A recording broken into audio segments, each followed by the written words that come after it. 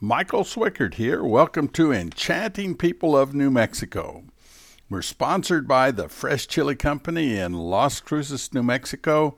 Our award-winning Hatch Green and Red Chili is brought to you from locally owned farms in Hatch, New Mexico, which you may know, and it is the chili capital of the world.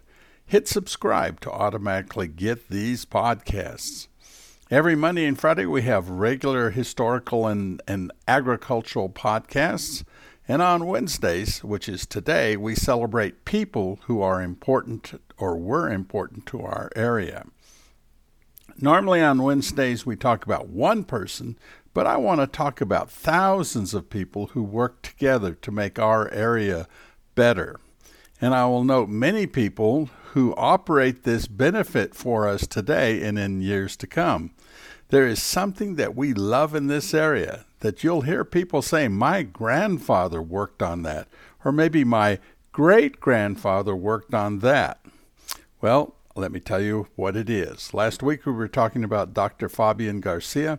I said that his contribution in plant research was enhanced by the large amount of water that was available to commercial farmers when Elephant Butte Dam was constructed.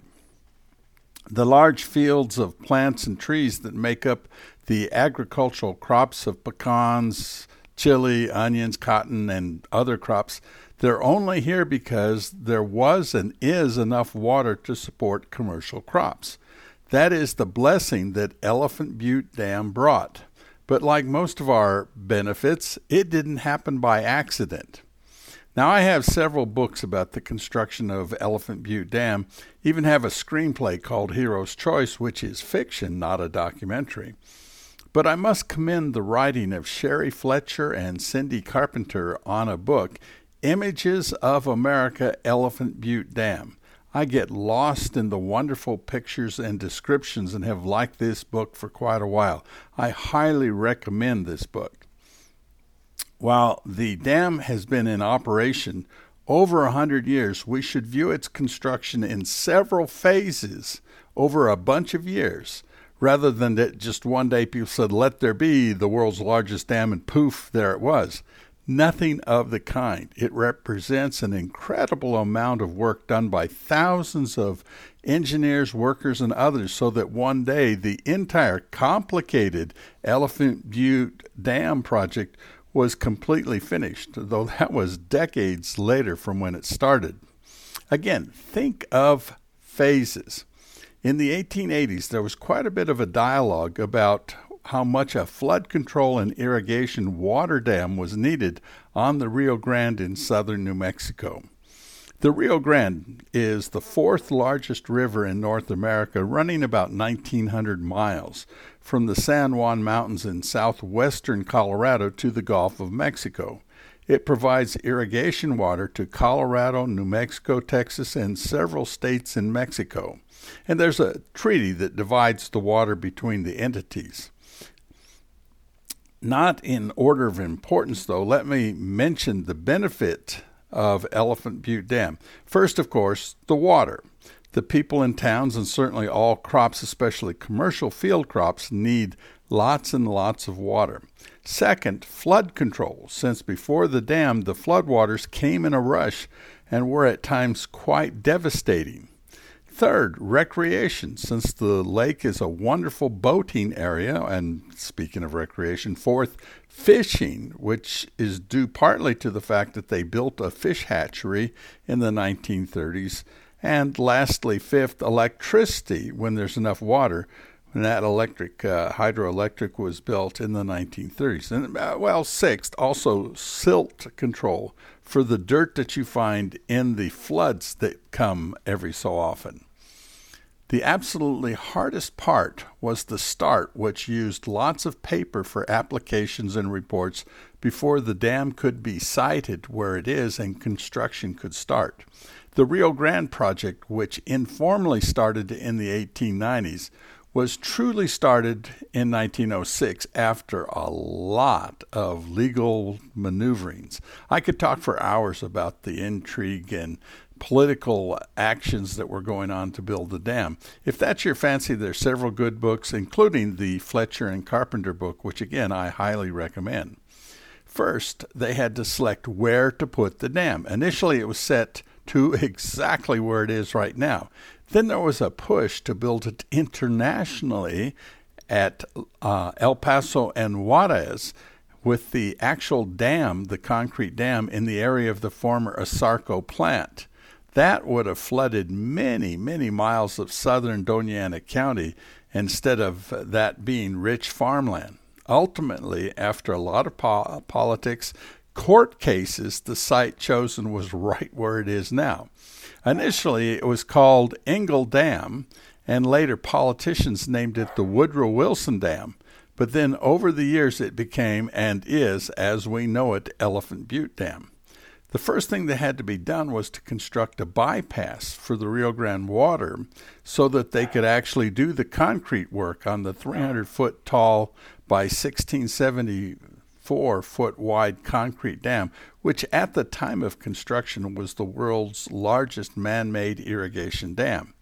They used about, now this is a big figure, 620,000 cubic yards of concrete building it. So when you look at it, that is a lot of concrete. But remember, this was in phases. So first in 1911, the Rio Grande had to be diverted around the project while they sealed the bottom and started putting the concrete in it. At the peak of construction, there was more than 3,500 people working. And phase one was officially completed with a lot of politicians giving speeches in 1917. After the concrete got high enough in 1915, the dam started holding the water, which at the top, it's about 2 million acre-feet of water. That was phase one, with the dam holding and releasing water directly back into the Rio Grande, though there were smaller water control dams being built, such as the Percha Dam, built in 1917, to spread the water out into the area where it was going to be used agriculturally. After lots of planning and, again, political actions, in the 1930s then, they had to modify the dam for electrification so that water could be flow through it for the hydroelectric plant. And they also constructed, at that point, Caballo Dam, which is 25 miles downstream, which meant that the water not needed for irrigation, the water could still be discharged through the hydroelectric power plant as it generates 28 megawatts of electricity, but they weren't going to lose it into the Rio Grande River because it was being held at Caballo Dam until the water needed to be used for agricultural purposes. And that there is a boating and fishing benefit at Caballo Dam. I have certainly gone and done that. Now, during that time, from the dam being completed in 1917 to when Caballo Dam, an earthen dam, was completed in 1938, there was a major project to build the irrigation systems so that farmers could use the water effectively and efficiently.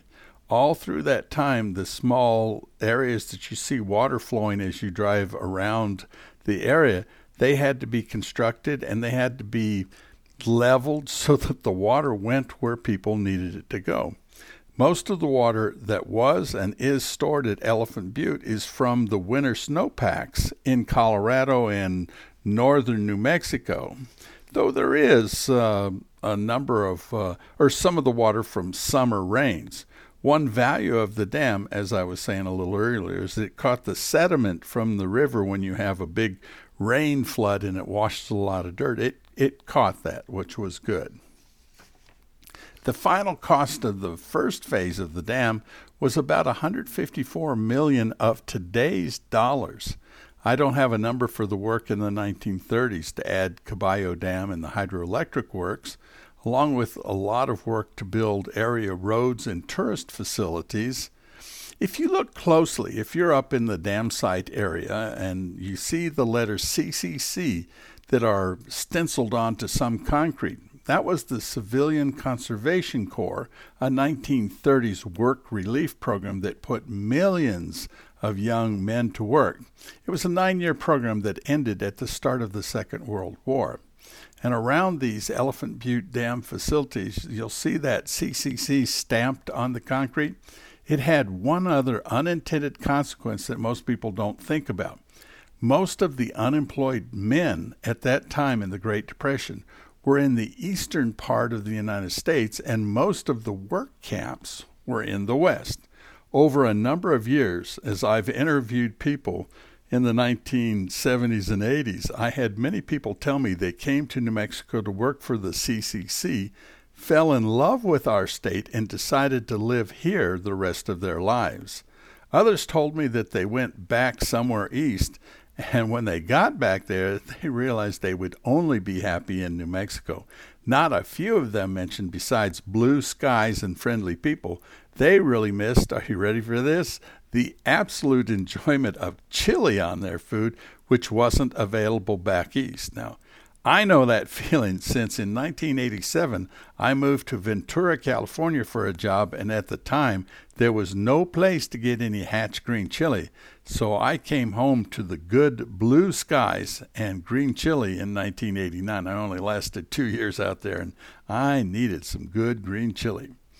At this time of celebrating the construction of Elephant Butte Dam and the value of having abundant amounts of water for agriculture, plus we share the total water by treaty with Texas and Mexico, but getting the water from the dam to the fields and even homes, again, does not happen by accident. There are many people who tend to the water channels in our area, above and below our area. We should give thanks to them, whom we rarely see and know little about, other than the water gets to where it needs to be. One of these days, I'm going to spotlight Gary Esslinger, the manager of the Elephant Butte Irrigation District, who for 34 years, and he's had about 80 employees and has worked diligently at getting the water where it needs to go. I'll do one of these spotlights on Gary one of these days. Speaking of using water in the Elephant Butte Irrigation District, in August at the Fresh Chili Company, the sponsor of these podcasts, there will be the 2023 Big Jim Hatch Green Chili available in a jar. I'm really waiting for this. I'm going to enjoy this. It's a special reserve release of the Hatch Green Chili Veritol Big Jim in a 16-ounce jar. Veritol means that the product will only be made with Big Jim chili, which is sweet and has a medium heat level. That's what I like, is medium heat. Big Jim is very popular in New Mexico restaurants and homes. It's very popular with me. The harvest of the Big Jim crop is anticipated to be somewhere in the middle of August 2023, with the first products available a few weeks later. Customers can pre-order this product now at the Fresh Chili Company. They can go to the website freshchilico.com. And so this is Michael Swickert here, the Enchanting People of New Mexico, for a Wednesday. These podcasts are sponsored by the Fresh Chili Company of New Mexico. You can hit subscribe to get them. Every Monday and Friday, we do regular historical and agricultural podcasts, and Wednesdays, like today, we celebrate somebody or lots of somebodies who are very important to us. Thank you for your time today. We'll always have lots of news and stories about New Mexico for you on these podcasts.